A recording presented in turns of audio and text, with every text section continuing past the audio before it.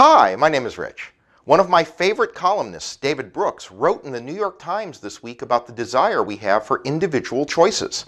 He cited a study where a psychologist discovered that Americans wanted choice 4 times more than Japanese. In our passage today, we have a couple of stories. A slave girl has the ability to tell the future, an ability that her owners use for profit. Paul frees her by driving that force from her. Her enraged owners bring Paul and his companion Silas up on charges, and they're beaten and imprisoned.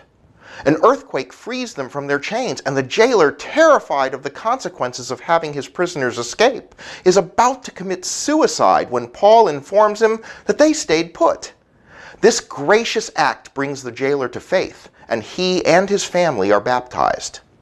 These stories lead to the question, what is freedom? What is captivity? We like to think of freedom as options, but that can lead to the false belief that obedience is confining. So here we see true freedom. The jailer had been captive to fear. The slave girl had been captive because she could make money.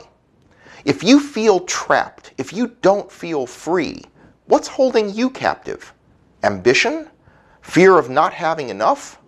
Following Jesus, staying focused on what's important, liberates us from peer pressure, from fear, from materialism.